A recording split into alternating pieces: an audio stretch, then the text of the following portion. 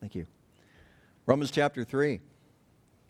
I want to look at the first 4 verses of Romans 3, but I need to back up to Romans 2 to be able to get some context on this. And I thought this morning that I would read this to you out of the English Standard Version, because I think it's a little bit easier to read and to kind of understand. It's important to recognize that in this particular passage, Paul is anticipating arguments, and essentially his argument is really kind of a threefold argument that's very tightly knit together. He's talking about God's righteousness being upheld, the righteousness of God, and he will finish that off in verses 21 through 25 of chapter 3. But he's also talking about what we will see soon in chapter 3, verse 20, when he says that, I'm in verse 4, and I wonder why it read differently. But for by works of the law, no human being will be justified in his sight, since through the law comes knowledge of sin. He's going to be making that argument, and that's kind of his final statement in this particular passage, that no one is justified through the works of the law. And so it's upholding God's uprightness, basically telling us that we are all guilty and that we do not become righteous by our good works, even though there's a great emphasis on this passage pertaining to good works, and God is going to judge according to works, is he not, according to what we've read in chapter 2. However, our salvation is not about our works. If our salvation is about our works,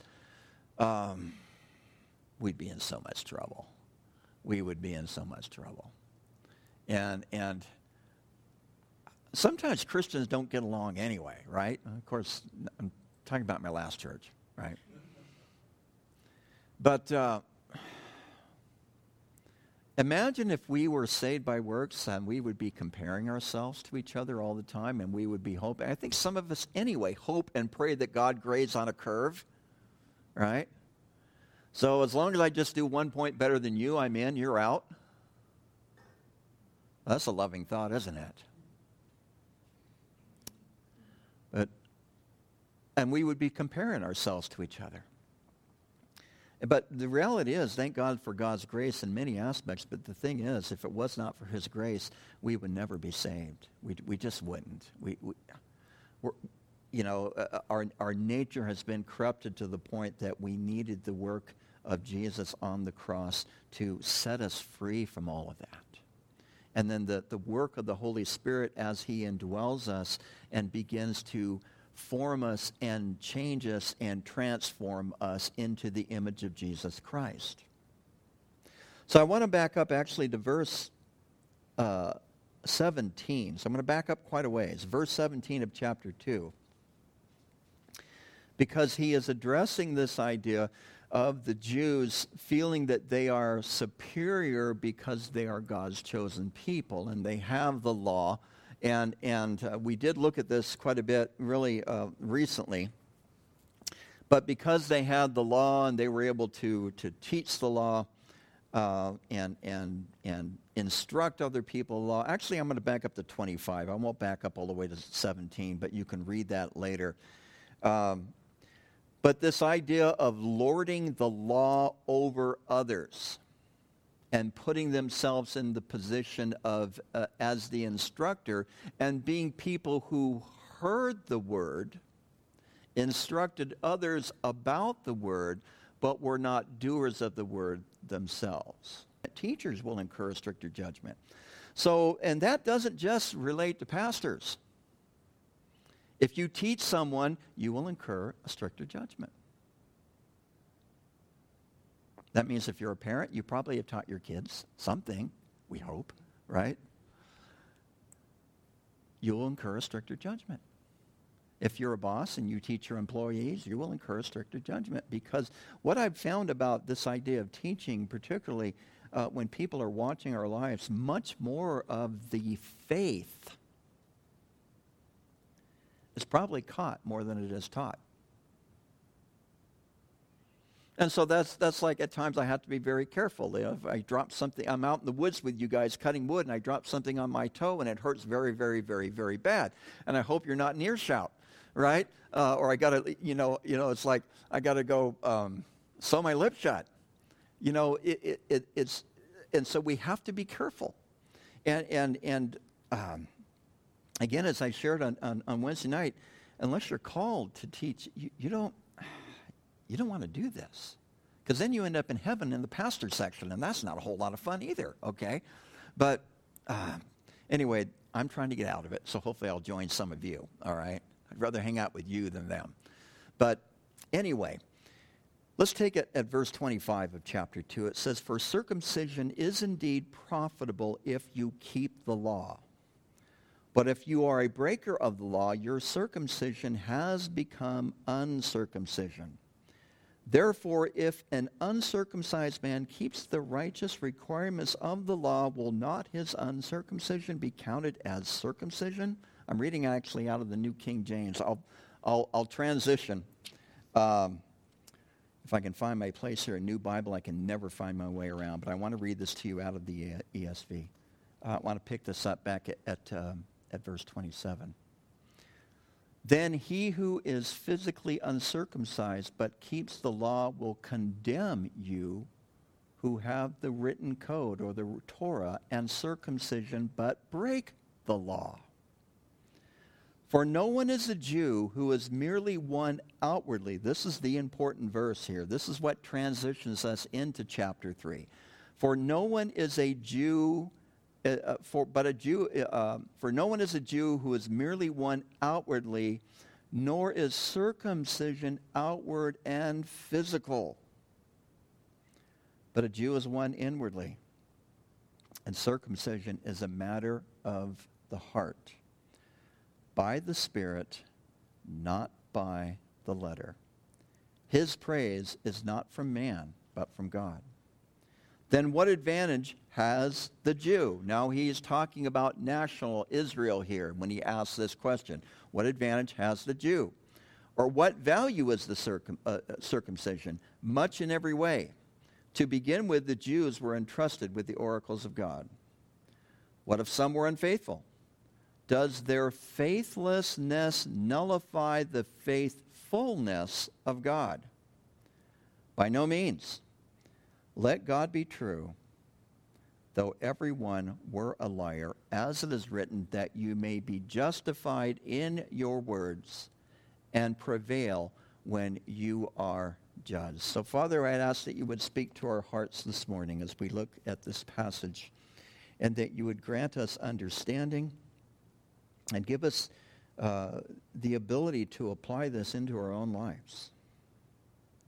We pray that your Spirit would have your way with us this morning. Fill us that we might hear from you. And we pray this in Jesus' name. And all God's people said, amen.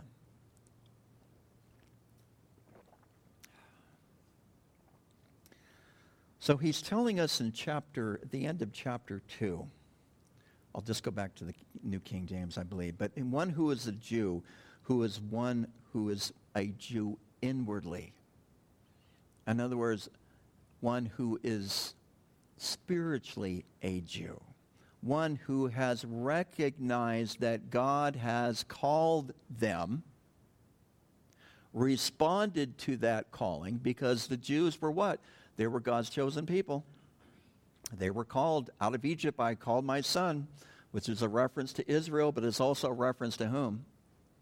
Jesus. Amen. They were called out of Egypt. We were called out of darkness. And we responded with an inward commitment. The inward commitment is something that is made known or manifest by how we live outwardly. That's part of what Paul is talking about here in the second and then transitioning into the third chapter. A Jew is one who is one inwardly, and that circumcision is that of the heart. That is this removal of the flesh, this removal of the old nature. And it is something that is done, it says, in the Spirit. When we are saved, we are given a new nature. Now, thank God that when we are saved, that God loves us so much that not only that he saves us, but he does not want to leave us in the condition that we were in when we got saved.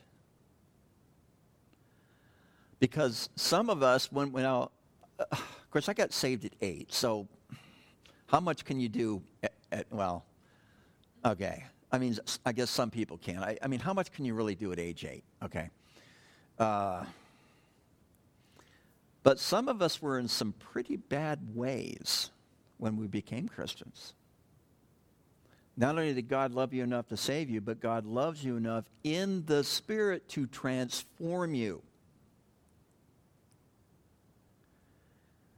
And I think often it is that we resist the work of the Spirit. That's what Paul says, to not grieve the Spirit, to not resist the Spirit, to be available to the work of the Spirit when you are in those situations when you really don't want to be a Christian. You know what I'm talking about?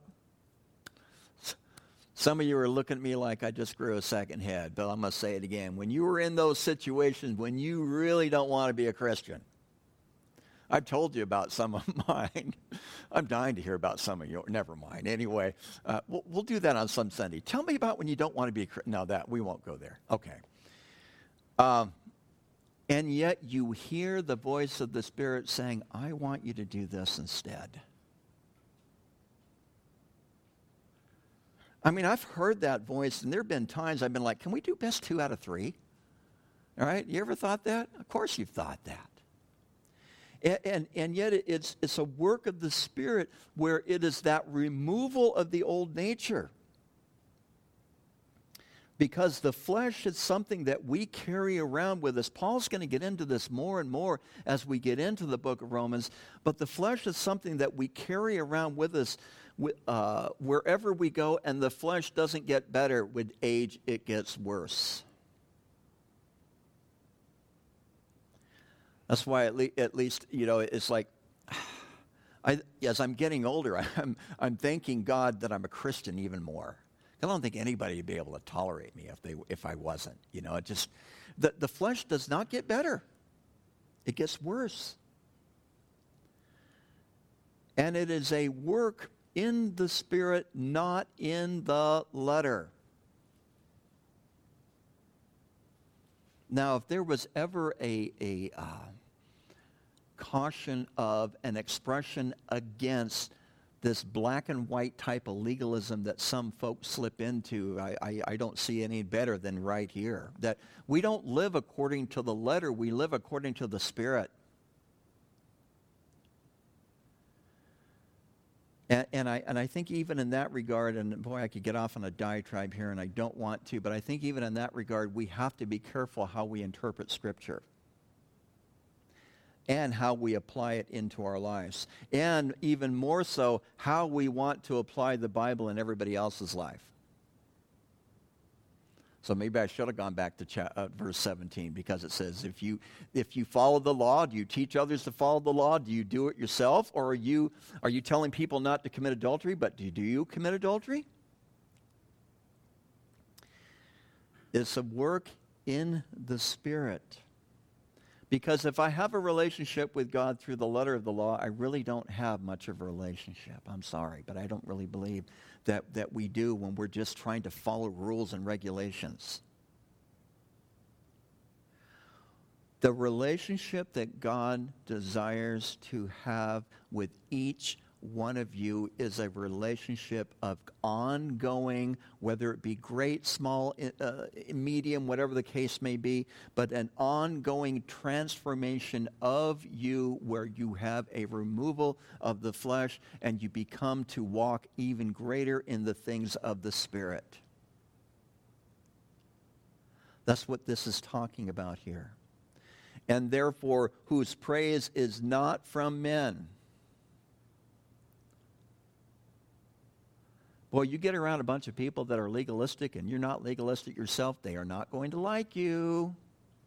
They really aren't. And then they're going to want to do what? Judge and fix you. Fixers. Don't you love fixers? Shut up, Mike. Anyway, the praise is from God, not from men. You see, if we seek the praise of men, then we're looking for God to grade on a curve. Does that make sense? We want God to compare us to the other folks. And if the other folks are saying what a great person we are, then naturally we expect that when we stand before God, it's like, guess what? Everybody else said I was good. How come you don't say I'm good? But we already saw this, and again, you have to go back and reread this in chapter 2, that God judges by the works that we do. And what God is looking to do in this circumcision of the heart is remove the old nature by the work in the Spirit, in cooperation with the Spirit. And what I mean by cooperation with the Spirit, I mean in submitting to the Spirit, particularly in those hard things that we do not want to submit to Him about. Because each of us have those. And I mean, I want to say I don't know why we resist the Spirit, but I know why we resist the Spirit, because sin is pleasurable. Okay, if you must, for a season, all right? But sin is pleasurable. And we are the way we are because we want to be the way that we are. And sometimes, and I've noticed even in my own life, I hate to admit it to you, but in my own life at times, I feel like that God really has to do a shaking work. I used to tell people God would beat the stuffing out of me, but I don't really go there anymore. But God does the shaking work in our lives where it's so disruptive.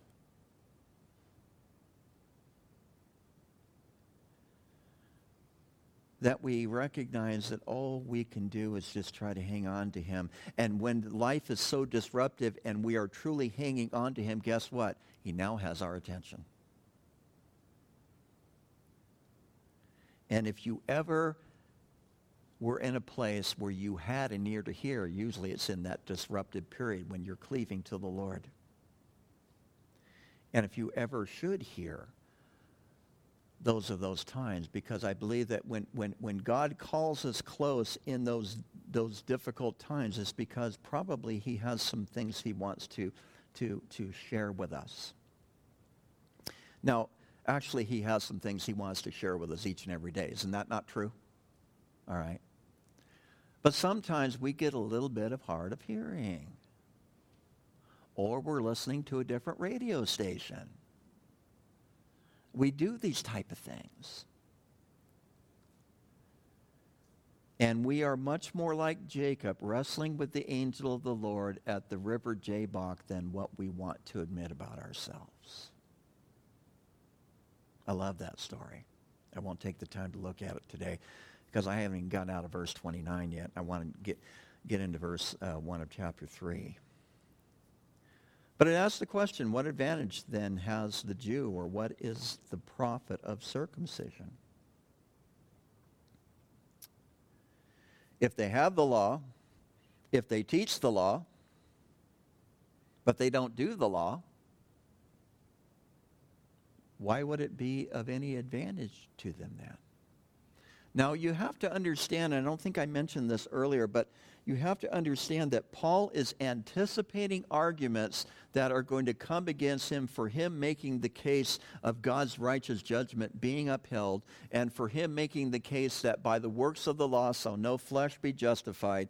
And so he's anticipating the argument, and then he's responding to it. That's what he's doing here in the back part of chapter 2 and also going in here into chapter 3. He's asking essentially a rhetorical question, or a question that he anticipates to be an argument against his case, and then he's responding to it. Essentially, he's in court. That would be one way to describe what's going on here. So What advantage then has the Jew? Now, after reading chapter 2, I would say none. What's interesting, too, is that as he goes forth, he even asked the question, are the Jews better than the Gentiles? Not at all. Chapter 3, verse 9. Are they better than the Gentiles? Not at all. So it's there. He's again anticipating arguments. Not that he's contradicting himself, but what advantage has the Jew? As he says, much in every way. Now, to fully answer that question, we have to go to Romans chapter 9. We're not going to do that today. You can look at Romans 9 on your own.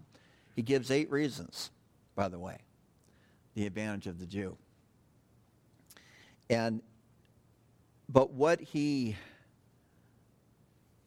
focuses on here in chapter 3, it says chiefly or mainly, or I might even read it to you out of the ESV.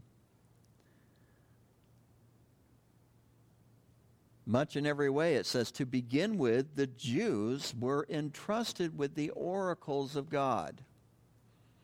What are the oracles of God? The oracle is the word, it's from the word that is derived from the word logos, which means word. Particularly, it's logoin, and it refers to a spoken word. It's another form of a spoken word. We talked about that earlier in the book of Ephesians. But what this is telling us is that the Jews had the advantage of God's spoken word. And one of the things I can think of course, is where did God speak the word? Spoke it in Sinai. Of course, the people are totally freaked out. They send Moses up there, probably hoping he's not going to come back. Right? Eventually, they don't plan on him coming back, and they start worshiping a golden calf. Stupid people. But anyway, God speaks these words. He speaks the Torah to them, or to Moses, who brings it to the people. But they had that as the advantage, is that God spoke to them, his spoken word. He spoke through the prophets. Hebrews tells us that. What's interesting about this word is that it means so much more than just a word that is spoken. It also means that it is a word that not only were they to hear, not only were they entrusted with the spoken word, but these divine oracles or divinely spoken words were more than just something that they were to safeguard and to teach, but it was something that they were required to have faith in and obedience towards. In other words, with the right or privilege comes what?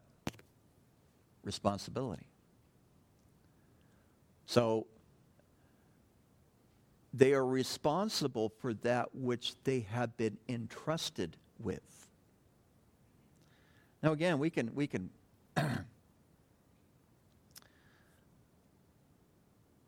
we can translate this all the way into 2021.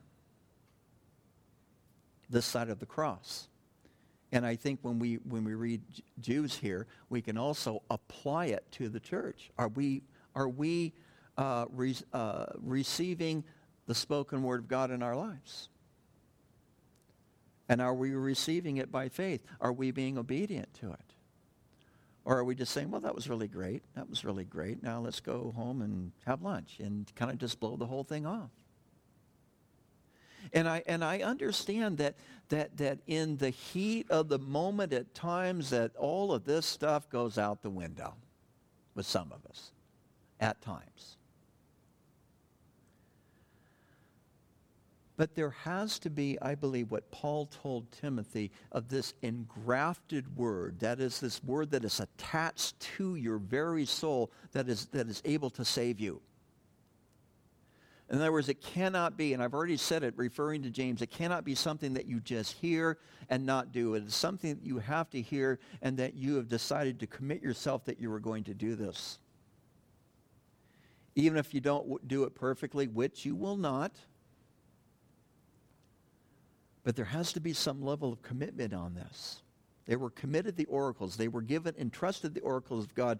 But then the question is asked, for what if some did not believe? Will their unbelief make the faithfulness of God without or of no effect? So God gives the law to the Jews. He calls them as his people. He calls them out of Egypt. He redeems them. That's what Passover is all about. He brings them into the promised land after they walk around the wilderness. The old generation dies off, and it takes 40 years to do that. And he brings them into the land that's flowing with milk and honey, a physical expression of what he does in our lives spiritually.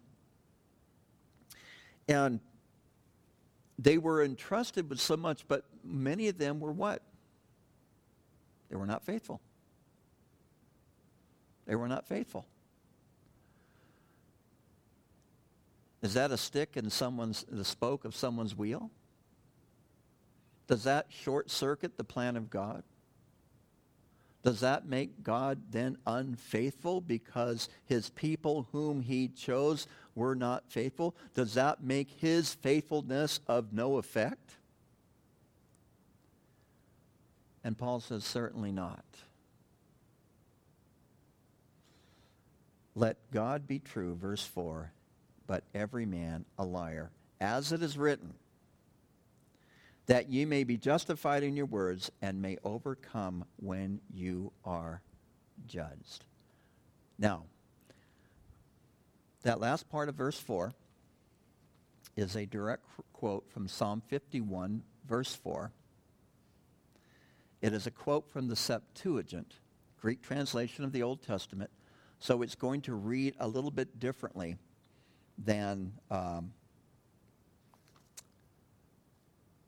what we would read in, let's say, the New King James Version.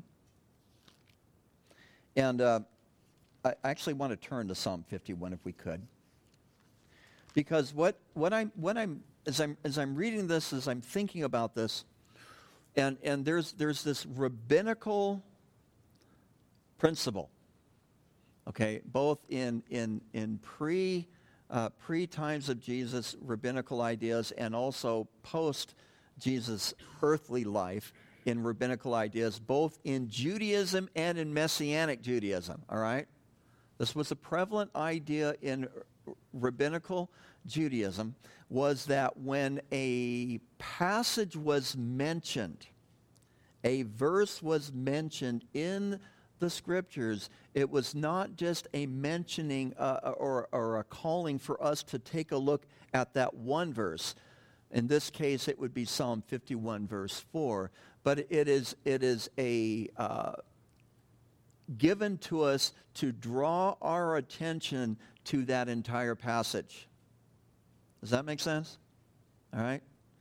In other words, when I read Psalm 51, verse 4 out of the Septuagint in the New King James,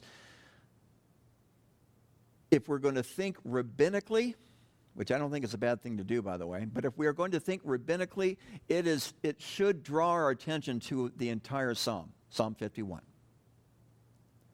That is what is being given to us through this passage, because I think what's going on here is Paul is dropping some serious hints. Because when I read here in verse 4, or actually verse 3, what if some did not believe? Will their unbelief make the faithfulness of God without effect? Of course, the answer to that is no, but when I think about my own unfaithfulness, when I think about at times my own unbelief, does that make God's faithfulness toward me null and void? Well, according to what Paul is telling us here in chapter 3, verse 4, no, it does not.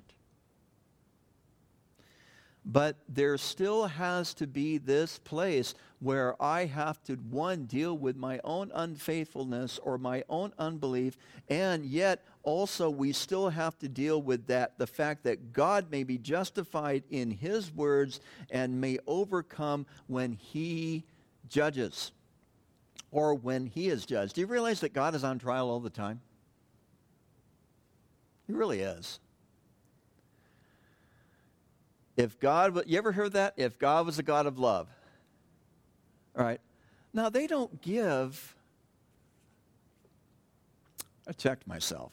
They don't care about God. They don't love God. They don't want to follow God. They don't want to serve God. But if something happens bad in their life, guess who is responsible? God. That's putting God on trial. That is also assuming the position of God themselves. And they're trying to take God to task, even though they live in unbelief, even though they live in unfaithfulness. And even in the course of that, God is still faithful. Because when we find ourselves in unfaithfulness, when we find ourselves in unbelief, what are we called to do? Repent. Repent. And that is what Psalm 51 is all about. We're not going to look at the whole psalm. I'm just going to point out a few things to you. I'm almost out of time anyway. Psalm 51, I'm sure you're very familiar with this. It is David's psalm of repentance. Matter of fact, it's even written in the introduction to the chief musician, a psalm of David, when Nathan the prophet went to him after he had gone into Bathsheba. And what does he start out with? Verse 1, have mercy upon me, O God, according to your loving kindness, according to the according to the multitude of your tender mercies, blot out my transgressions. Wash me thoroughly from my iniquity and cleanse me from my sin. Verse 4, against you and you only have I sinned and done this evil in your sight, that you may be found just when you speak and blameless when you judge. So here he is confessing in verse 4 that God is blameless. Here he is also confessing his own sin and calling upon God in verse 1 to have mercy upon him according to what? His loving kindness. Loving kindness in the Hebrew is the Hebrew word hesed, H-E-S-E-D. I've talked to you guys about this many times. It is a love that you cannot push away. It is a love that you cannot run away from. It is a love that you cannot drown out. It is a love that although you change the radio station, it goes back. And it follows you and at times haunts you wherever you go. Because God loves you that much. And he's calling upon God to have mercy upon him. Part of his what? Go back to Romans 3. Part of his what? His faithfulness. See how these two tie together? See the connection here? Because of God's faithfulness, he has loving kindness towards you. And all we have to do in our unbelief and unfaithfulness is to call upon him and ask him to have mercy on us. And he will do what? He will. He will. Which, by the way, I don't know about you, but something I need to do every day. Something I need to do every day. And then he goes forward. Again, I'm just covering just little highlights of this passage. Verse 10, create in me a clean heart, O God, and renew a steadfast spirit with me, a faithful spirit in me. Do not cast me away from your presence, and do not take your Holy Spirit from me. Restore to me the joy of your salvation, and uphold me in your generous spirit. And then he says, then I will teach transgressors your ways. So he's going back to chapter 2 here of Romans. Or this is where Paul is drawing from this. And sinners will be converted unto you. But what David understood in Psalm 51, before I teach somebody else, I need to get right with you first, God, myself. And that I need to have you create in me a clean heart. Because the reality is, back to Romans 3, verse 4, that God will be justified in his words and may overcome when he is judged, or when he judges, either one. because he is faithful.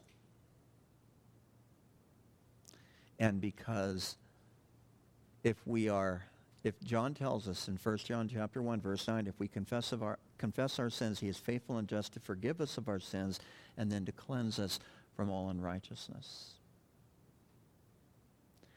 See, the thing is, because God loves you so much, he loves you in the midst of your unfaithfulness. He loves you in the midst of your unbelief. And he is inviting you back, calling you back, waiting for you to return, to confess that, and then to restore. Restore unto me the joy of my salvation, David wrote. To walk again in fellowship with God and allow God, this goes back to verse 29 of chapter 2, to allow God to create in us a clean heart and to renew a right spirit within us. You see, this whole passage here again is about God's righteousness being upheld. But when we talk about God's righteousness, we can either dwell on that theological fact and be good with it, or we can truly hear the invitation. Okay, God is righteous. If I'm honest with myself, guess what? I'm not. But God has called me unto himself. So therefore, when I read about this theology, when I read about this doctrine, hopefully we hear the voice of the Spirit calling us to something even further, something even greater. And that is, Lord, I want to take what you are and allow you to do that finished work in my life. I want to respond with a heart of submission. I want to respond with a heart of surrender. I want to recognize that you are faithful in spite of the fact that I am faithless, because you cannot deny yourself, Paul told Timothy. And I want to respond to that, and I want you to renew a right spirit within me. That's how we read the Bible. This isn't about facts and figures. That's a relationship with the Lord by the spirit of the law, not the letter. Does that make sense to you guys? So when we read these things, read them as an invitation from the creator of the universe, who just simply loves you and wants to spend time with you. That's it. That's all God wants. He loves you. He wants to spend time with you.